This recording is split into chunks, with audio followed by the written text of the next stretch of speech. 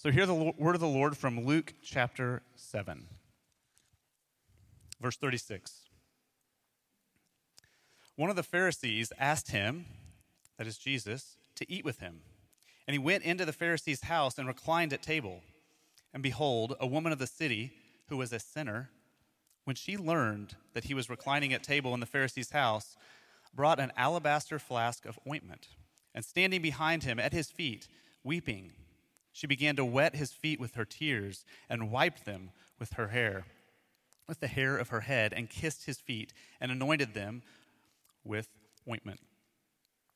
Now when the Pharisee who had invited him saw this, he said to himself, "If this man were a prophet, he would have known who and what sort of woman this is who is touching him, for she is a sinner." And Jesus, answering, said to him, "Simon, I have something to say to you." And he answered, "Say it, teacher." A certain moneylender had 2 debtors. One owed 500 denarii and the other 50. When they could not pay, he canceled the debt of both. Now which of them will love him more? Simon answered, "The one, I suppose, for whom he canceled the larger debt." And he said to him, "You have judged rightly." Then, turning toward the woman, he said to Simon, "Do you see this woman? I entered your house. You gave me no water for my feet, but she has wet my feet with her tears and wiped them with her hair. You gave me no kiss, but from the time I came in, she has not ceased to kiss my feet. You did not anoint my head with oil, but she has anointed my feet with ointment. Therefore I tell you, her sins, which are many, are forgiven, for she loved much. But he who is forgiven little loves little." And he said to her, "Your sins are forgiven." Then those who were at table with him began to say among themselves, "Who is this who even forgives sins?" And he said to the woman, "Your faith has saved you. Go in peace." This is the word of the Lord. You may be seated. Good morning, Sojourn. Peace be with you. It's good to see you this morning. Happy Sunday. Today, it is a joy to be gathering with you and an honor to be preaching God's word for us from Luke chapter 7. We come to a really beautiful story. Sorry I didn't sound check earlier, so I'll give Tim a few seconds. Thanks, Tim. You're great.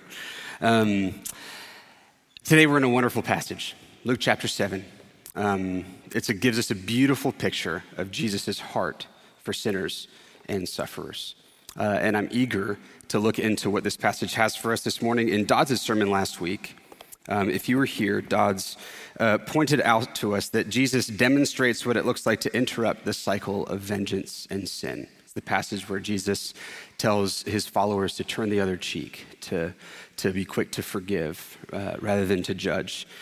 Dodds talked about what it means to be agents of reconciliation in the world, agents of love, peace, patience, kindness, gentleness, the fruits of the Spirit, through real, costly, sacrificial forgiveness and love.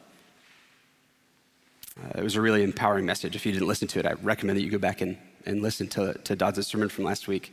But today we come to a passage that continues in a similar vein. Jesus draws near to a woman who appears to be deeply moved and demonstrating, Jesus is demonstrating this forgiveness and love that he has been talking about this whole time in a way that invites us to do the same. And I think that as I begin at the outset, I want to acknowledge that I think that this message is particularly critical for us in today's world. We're in an age, as many people have said, as I've said a number of times in sermons already, we're in an age of increased cultural polarization.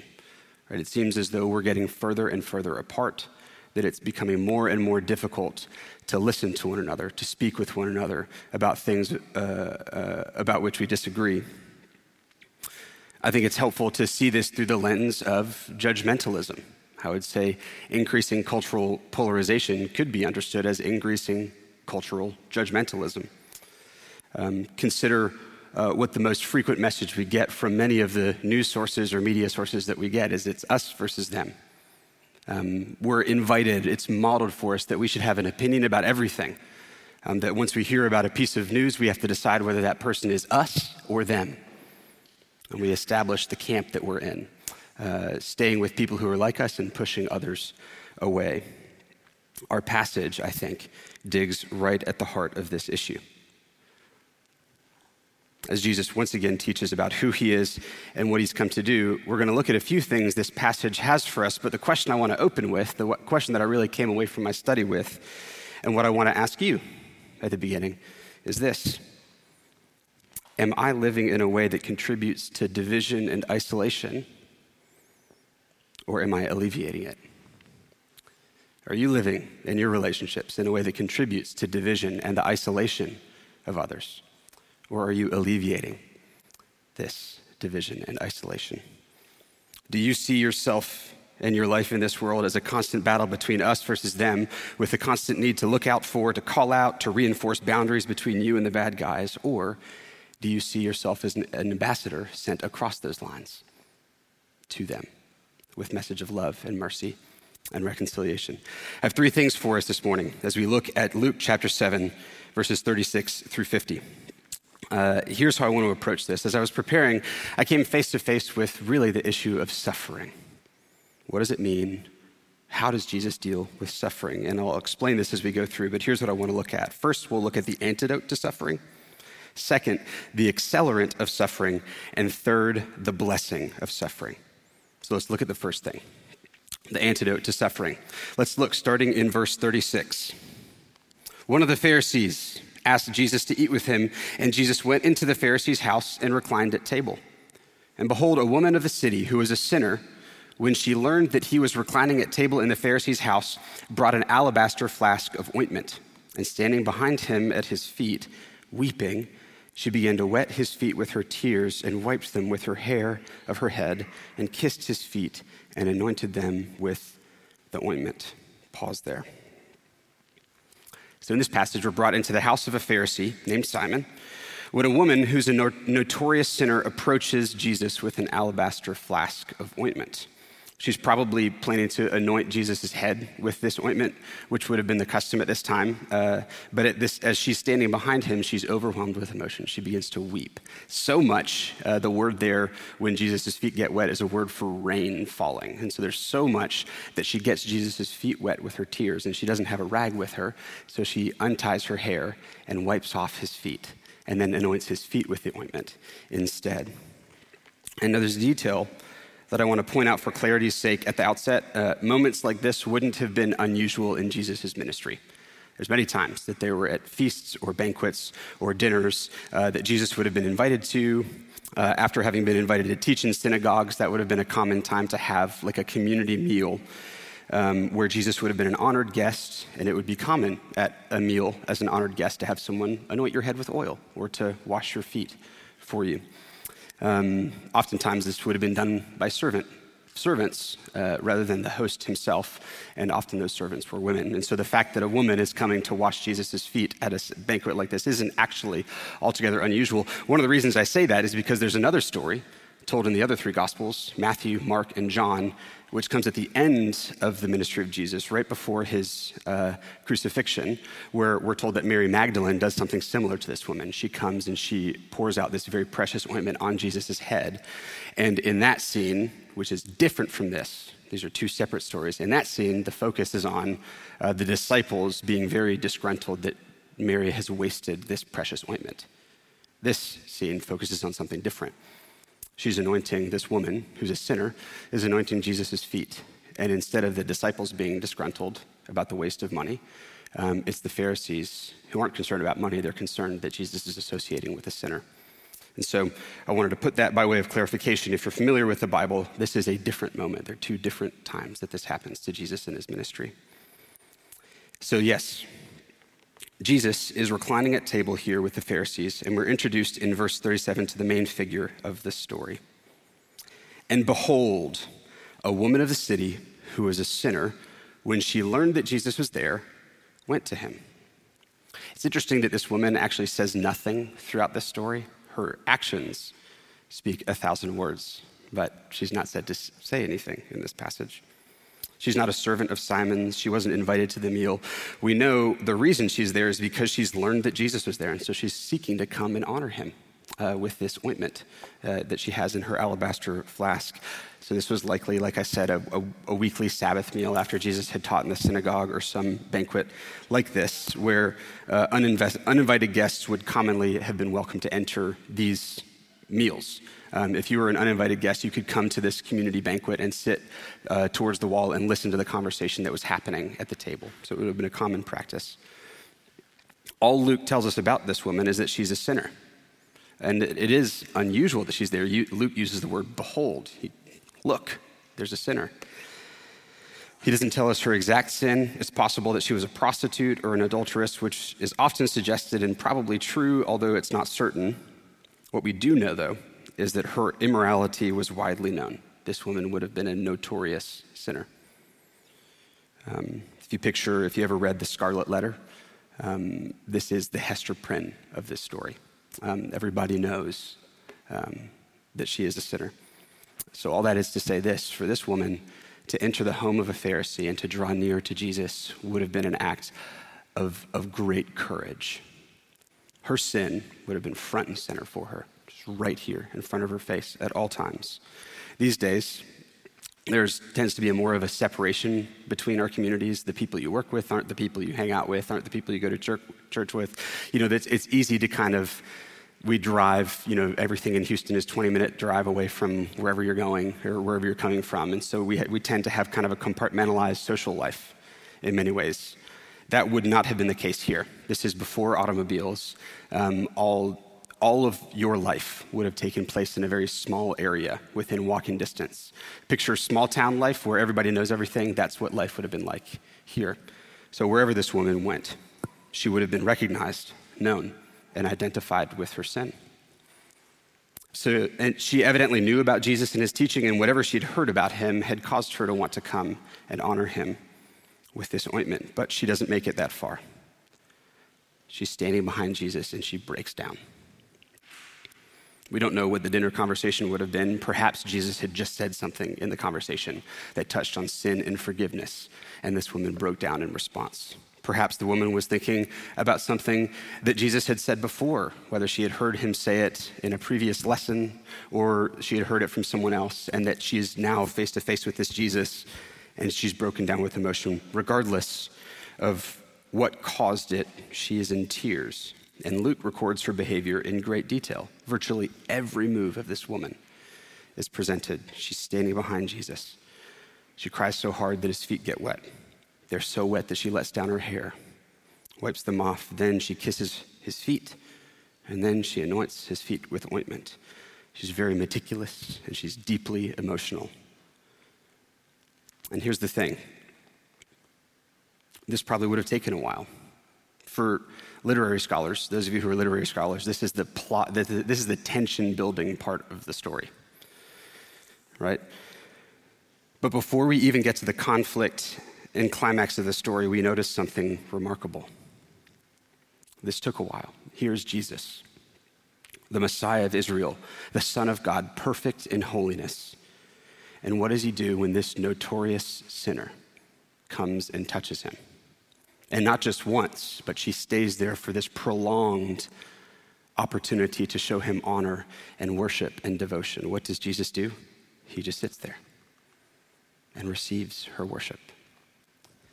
Instead of responding as the Pharisees were expecting, Jesus doesn't rebuke this woman. He doesn't push her away. He allows her to draw near and enjoys her presence.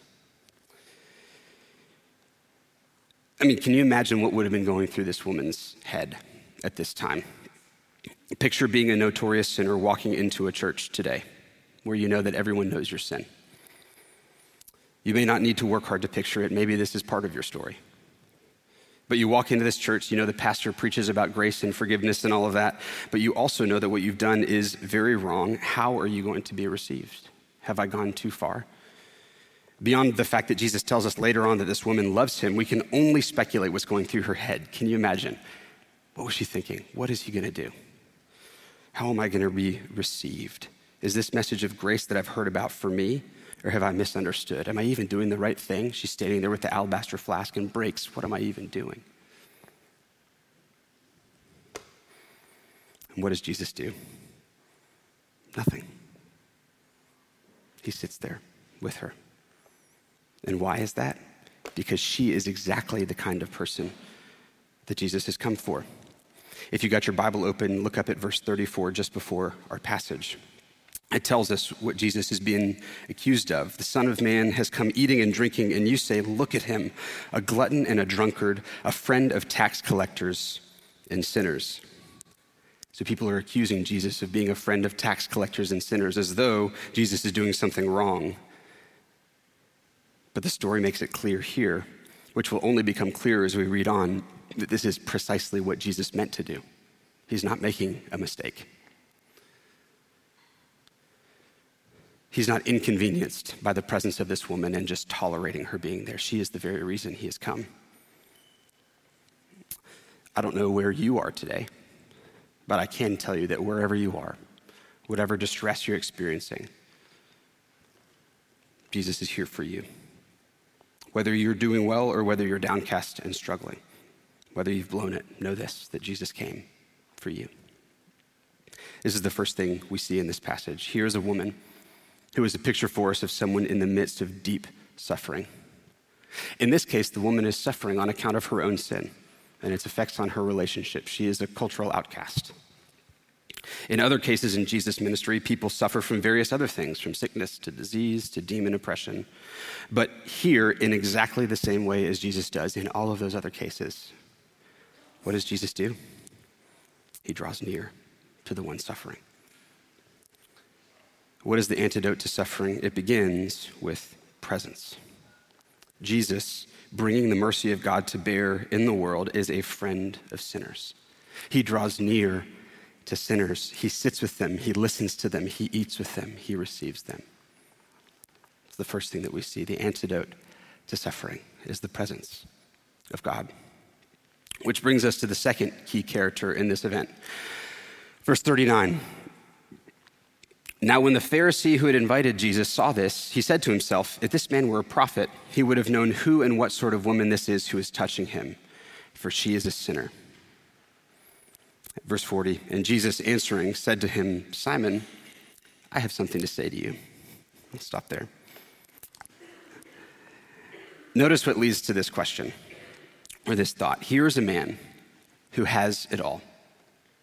The Pharisees would have likely been wealthy. He had wealth, he had status, he had privilege. And what does Simon the Pharisee do with this woman, with his privilege? He holds her, he pushes her away. Here's a man who has plenty, who's given himself to religious purity, who likely spends his time feeling bad for others who don't have what he has. And on account of this, he is blind to the point that he looks down on the Son of God. And this woman who's in the midst of suffering, instead of being an agent of presence and reconciliation, of walking this woman right up to the mercy of God, which is what the religious leaders were supposed to be doing in the first place, the Pharisee is an agent instead of judgment and isolation. So Simon is probably not literally holding out his arm to hold her at arm's length, but that is what his whole way of seeing the world is doing to her and to those like her. Jesus says earlier in his ministry, or in the book of Matthew, he gives the illustration of a speck versus a plank. He talks about judgment, and he says, why are you trying to point out the speck in your brother's eye when you can't see that you have a log sticking out of your own eye? The image there is almost humorous, almost comical, that a person is trying to get close to be helpful to others while they're whacking everyone around with a 2x4. In his judgmentalism, Simon has discounted this woman and pushed her away. And whenever you read a story in the Bible like this, one of the questions that it's appropriate to ask is, where are you in this story? Are you a friend of sinners, drawing near to the ones who are suffering? Or are you someone who avoids them because they brought it upon themselves? To tell you about the Pharisees, they're popular teachers at this time. Their lessons would have been very practical, helpful ways to adhere to the law. Do this, don't do this. Be like this, don't be like that. What initially probably started as a well-meaning attempt on the part of the earlier Pharisees to help people follow the law and take sin seriously. The problem is that the Pharisees had by this time constructed a system that had replaced God's people's need for the mercy of God That is the error of the Pharisees. The heart of the Judeo-Christian faith is the need of the sinner for the mercy of God, and the Pharisees had found a way around the mercy of God by building up this structure of regulations that you could follow, and look at that, we don't need God's mercy. We need to simply feel sorry for those who need God's mercy. The posture of the faithful throughout the Old Testament is, have mercy on me, O God, according to your steadfast love. The problem is that if you think you no longer need the mercy of God, there's only one thing this leads to: judgmentalism for all who fail to live up to the standard. So if you consider for a moment and zoom to the present about the world in which we live and the digestive information that we take in, is this not the kind of thing that is modeled for us? We are surrounded by teachers saying, here's the 7 steps to success. Here's all of the things that you can do in order to build yourself up, in order to find the way to human flourishing, in order to find success, to shield yourself from those things that you don't want and have the life you really want. And what it looks like is taking stances on things. For this, against that, for this person, against that person. It's us versus them, like I was speaking about a moment ago. And now, a few decades into the internet and the way that is changing society, the trajectory of judgmentalism is going up at a very steep rate. Even among Christians, this is true. For example, you may have watched the Super Bowl last week. There's a dialogue happening currently about commercials that appeared at the Super Bowl, the He Gets Us commercials. You may be familiar with those ads. If you watched the Super Bowl, if you didn't, they've been on YouTube and other places. But there's a debate among Christians about why are we spending so much money on just this commercial media effort when we could use all of this money to feed the poor? And the reason I point that out, that's just one example. Not to make a stance on whether or not I would do those commercials if I had that money. But what we see, though, is that we see a whole lot of people in the world today, a whole lot of Christians deciding that it's their job to go and judge that as right or wrong. If we think about the digest that we're getting from the models that we're looking to, the media that we're consuming, it seems as though we are growing into a kind of culture, a kind of people who are constantly looking around for someone to criticize or for someone to judge. Simon takes one look at this woman and thinks, I wouldn't let her close to me. And when he sees her touching Jesus in a prolonged fashion and Jesus doing nothing about it, this is too much for him. He judges Jesus too. Verse 39. Simon says to himself, if this man were a prophet, he would have known who and what sort of woman this is who is touching him, for she is a sinner. The emphasis here is on Simon's hostility to and distance from this woman who's a sinner. He's a religious leader, one of the ones who was supposed to point people to the grace of God, and instead he keeps her at a distance. He keeps her away from the antidote to her suffering. He keeps her away from the presence, from the teaching of God and his mercy. And this is the second thing we see. If the antidote to suffering is the presence of God, a key accelerant of suffering is judgmentalism, which pushes away rather than drawing near. As we move on, though, Simon's response also shows us something else, which brings us to the key question, I think, in this passage. Indeed, the key question in the whole Gospel of Luke. And that's this: who is Jesus? Simon is a Pharisee, but one of the things to notice about this story is that it's a bit different than some of the other engagements that Jesus has with Pharisees. Usually, Jesus engages with Pharisees many times, and usually those engagements are marked by hostility. In this passage, noticeably, absence is hostility. They're cordial with one another. Simon is almost portrayed as curious about Jesus. He's invited him into his home. He's watching and evaluating him. He's curious to see what Jesus is going to say and do. When Jesus doesn't do what Simon is expecting, Simon doesn't rebuke Jesus aloud as other Pharisees do. Why are you doing this? Why are you doing that? He just says it to himself. He thinks to himself in his own mind. And we can see the question he's wrestling with: is this man a prophet? Is this a man who's sent from God? Is Jesus who he says he is? And when he sees Jesus with this sinner failing to avoid contact with her, he thinks this man can't be a prophet, otherwise he would have known that what he's allowing to happen is wrong. And in this, Simon makes two mistaken assumptions. First, he assumes that no true prophet would allow a sinful woman near him. Second, he assumes that because of this, Jesus must not know that she was a sinful woman.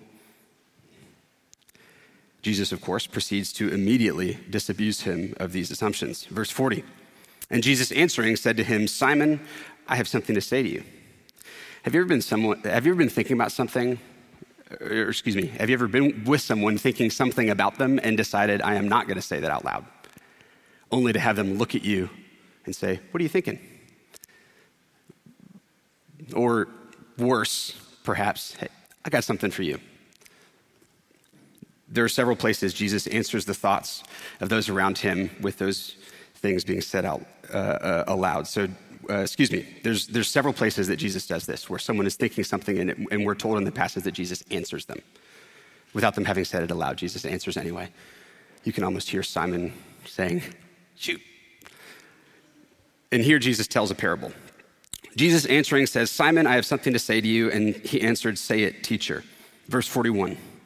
A certain moneylender had two debtors. One owed 500 denarii and the other 50. When they couldn't pay, he canceled the debt of both. And now which of them will love him more? Simon answered, the one, I suppose, for whom he canceled the larger debt. And he said to him, you've judged rightly. But then Jesus continues, verse 44, saying to Simon, do you see this woman?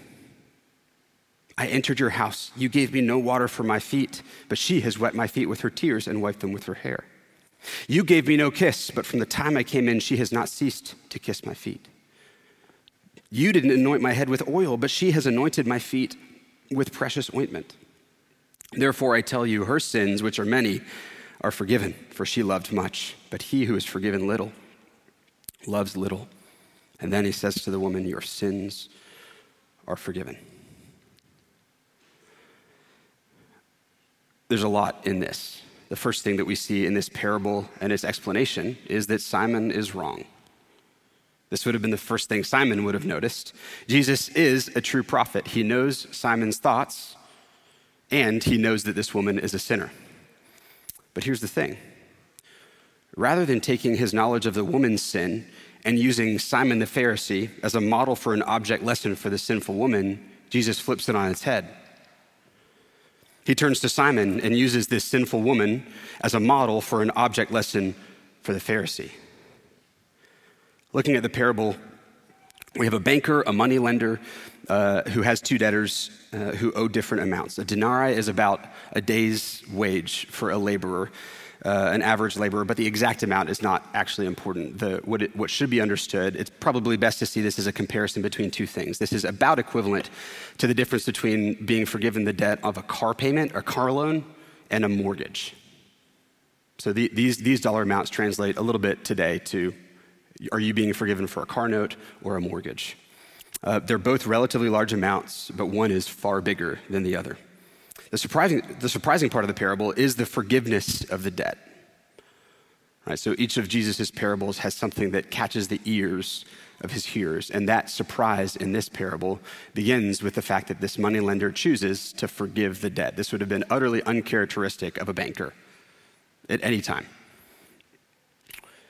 And to someone who has no money to pay it off, as Jesus indicates is the situation with these two debtors, this would have been quite a relief. And this is the key idea. It's the unmerited character of the act that is the basis for gratitude. These two debtors didn't pay off their debts. Their debts were forgiven by grace, not through the merit of having paid for it themselves. And Jesus gives us the message. He interprets the parable for Simon. Each element of the parable has a parallel. The debt is sin. The lender is God. The two debtors are different levels of sinner. The key idea is that God is ready and willing to forgive the debts. This is precisely what Jesus has come to do. And so to the implicit question in Simon's mind of why Jesus is accepting this woman's devotion, because Simon realizes very quickly when Jesus starts talking, he knows that this woman is a sinner. the follow-up question, well, why, if he's a prophet, is he associating with this woman? So the answer to this question is this. Jesus answers, therefore I tell you, her sins, which are many, are forgiven. This is why Jesus is accepting of those in dire need of forgiveness. This is why Jesus is drawing near to sinners, because Jesus has come to forgive sin. And what's remarkable here, another thing I should say that's remarkable here, is that Jesus tells the Pharisee the lesson of the parable. If you're familiar with the ministry of Jesus, like I said a moment ago, a lot of the engagements with the Pharisees are marked by hostility. And thinking about the parables, Jesus usually only interprets the parables for his disciples. These parables, the meaning of the parables are for his disciples alone. But here, Jesus explains the parable to a Pharisee. He looks at Simon and says, this is for you. Do you see this woman, Simon? He ends his explanation with, therefore I tell you, Simon. Verse 47, therefore I tell you, her sins, which are many, are forgiven, for she loved much, but he who is forgiven loves little. You see what Jesus is saying here? She knows the gravity of her need and the generosity of the offer of God's mercy, and as a result, she responds with love. Simon, on the other hand, doesn't know the gravity of his sin and his need for the generosity of God. As a result, he doesn't respond to Jesus with love. Both Simon's and the woman's standing before God, therefore, is revealed in their responses to Jesus. The woman loves Jesus. Simon does not. For some important context, listen to verses 29 and 30 of Luke 7, just before this passage. Luke includes, in the middle of something that Jesus says, he includes this kind of parenthetical statement, saying, when all the people heard what Jesus was saying, and the tax collectors too, they declared God just, having been baptized with the baptism of John. But the Pharisees and the lawyers rejected the purpose of God for themselves, not having been baptized by him. So just before this passage, Luke has explained to Theophilus, who he's writing this Gospel of Luke for. He's saying, by the way, the Pharisees have rejected the purpose of God for themselves in receiving the baptism of forgiveness of sins. Here we see a prime example of this rejection. Jesus came to forgive, and Simon is utterly disinterested. You gave me no water for my feet, but she has wet my feet with her tears. You gave me no kiss, but she hasn't ceased to kiss my feet. You didn't anoint my head with oil, but she's anointed me with special ointment. Simon wasn't necessarily being rude in neglecting these things. These wouldn't have been expected for the host to do. But what is clear is that he certainly did not go out of his way to show hospitality to Jesus. In no way has Simon showed any affection for Jesus, whereas the woman demonstrated costly provision, profuse welcome, sacrificial worship. On account of these things, Jesus looks at Simon and essentially says, her sins, which are many, are forgiven, while yours, Simon, are not. The point here is this. It's not that the woman had somehow earned her forgiveness by doing these things to worship Jesus. Rather, the point is that her attitude, as revealed in her loving Jesus much, was evidence that she had been forgiven much. Look at verse 47 again. I tell you, her sins, which are many, are forgiven, for she loved much. Jesus isn't saying therefore as a way of saying because she did these things, therefore her sins are forgiven. Instead, this is like Jesus saying, on account of these things, I can tell you that she has been forgiven. Not because she loved much, but as evidenced by the fact that she loved much. Remember, the idea of the parable is that love in the parable is the result of the forgiven debt, not the cause of the forgiven debt. Jesus doesn't say, on account of the love that these debtors had for the moneylender, he then forgave their debt. No, he forgave it, and then the response was love. As 1 John 4:19 says, we love because he first loved us, not the other way around. This woman's love for Jesus evidently comes from the fact that she had already received the mercy and love of God. We're not told how this woman experienced it. It could have been in the moment, like I said a moment ago, it could have been in the moment where she broke down at that dinner table, face to face with Jesus. It could have been something that he said there. It could have been something he said before. We don't know when or how she experienced the forgiveness of God, but we do know that she has because of her actions. She has courageously entered the house of Simon the Pharisee to draw near to Jesus and give him true love and honor and worship. It might be helpful to illustrate this way. The statement, "It is raining because the windows are wet," doesn't mean that the moisture on the windows has caused the rain to fall. It is our way of knowing that it is raining. Similarly, when Jesus declares forgiveness, he's speaking a word of encouragement and affirmation of something that was already true. It was something that this woman undoubtedly needed to hear, as did all around her. But that doesn't mean that it wasn't true until the moment Jesus said it. Jesus is claiming the authority to declare and thereby extend the forgiveness of God. But he will not declare it where God has not already done work in the heart. Here, Jesus gives this woman the assurance that God sees her. God knows why she acted that way. It was on account of her faith. And that despite the protest of the Pharisees, this is the woman. You have been accepted. Your sins are forgiven. Your faith has saved you. This is the point of this engagement. God's mercy has drawn near in the person of Jesus. He is the one who has been sent to proclaim liberty to the captives, salvation to the sinner. Salvation is in Christ through faith alone and not through any kind of works. Jesus says, your faith has saved you, not your acts of demonstration of love, which are an outworking of her faith. What is faith? Faith is a relationship of trust for this woman. Her faith is the fact that she has surrendered herself to God and trusted in him rather than herself. And this is what Jesus is saying to Simon. You seem to think, Simon, that you have little need for forgiveness. Humble yourself before the mighty hand of God so that you can be exalted. In this way, while Jesus is clearly rebuking Simon, you can almost hear him pleading with Simon. Look at her, Simon. Do you see this woman? Wake up. The irony is front and center. Here is a man who would have been expected to have the fast track and inside track to the forgiveness and mercy of God. But on the other hand, the outcast, a woman who was a sinner and despised by religious leaders such as Simon, found forgiveness while Simon the Pharisee was left outside. The last have become first and the first last, which brings us to the third thing, the blessing of suffering. You see the contrast between Simon and this woman. The woman's sin is right here. Her reputation, precedes her. She's constantly aware of her lack of belonging on account of her sin. Her life is marked by difficulty and suffering. By contrast, Simon's life experience is quite different. He spent his life seeking to avoid sin, and this is his reputation. He's well thought of because of it. He's accepted by society. His life is marked by ease and acclaim. And there are two things that I want to point out about this. First, one of the details in the parable points to something important. Simon the Pharisee is the one who is the smaller debtor. He owes a smaller amount of debt. This means that Jesus is acknowledging that Simon has committed less sins than this woman. There's a lot there we can talk about afterwards, but here's the point.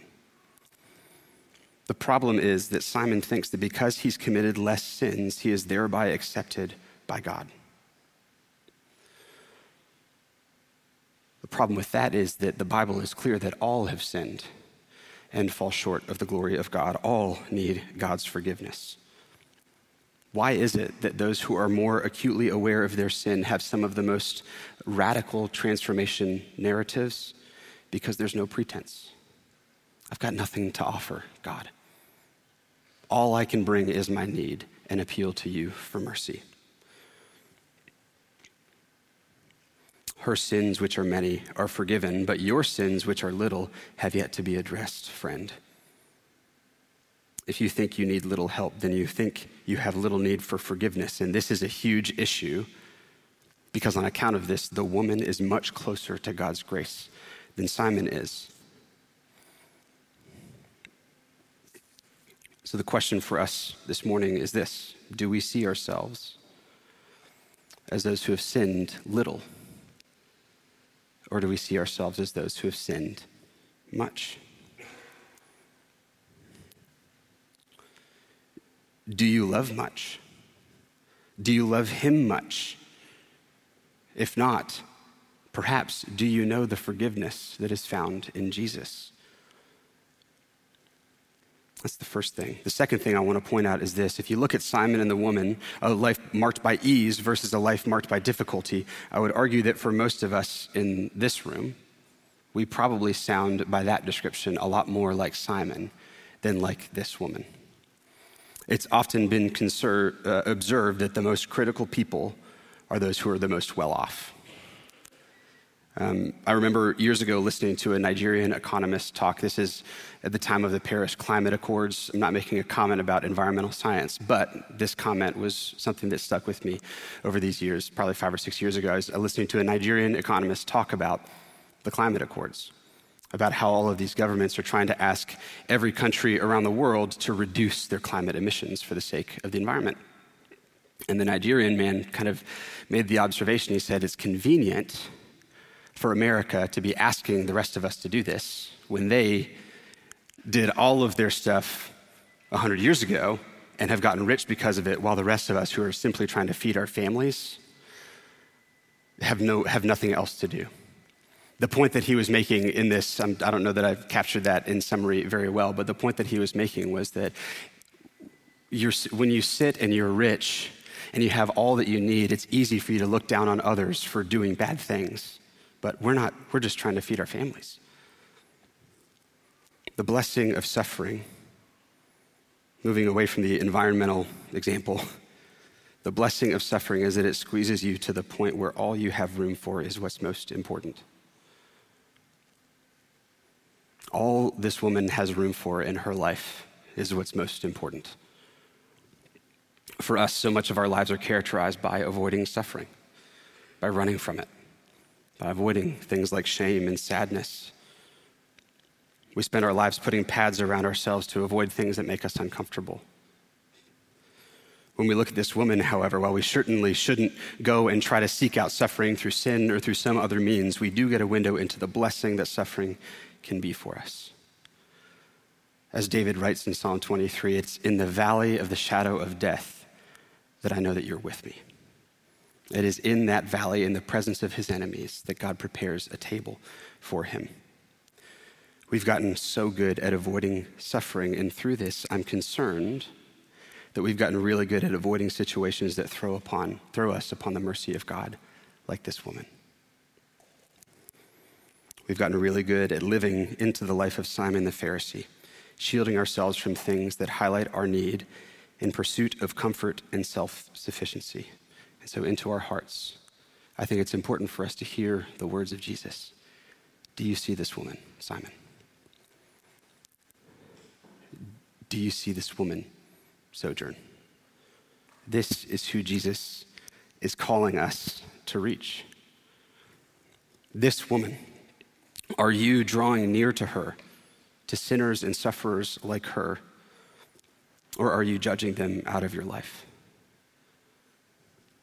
If so, perhaps the follow-up question is the one that Jesus points to there at the end. Do you see this woman? Do you see that you are indeed like her?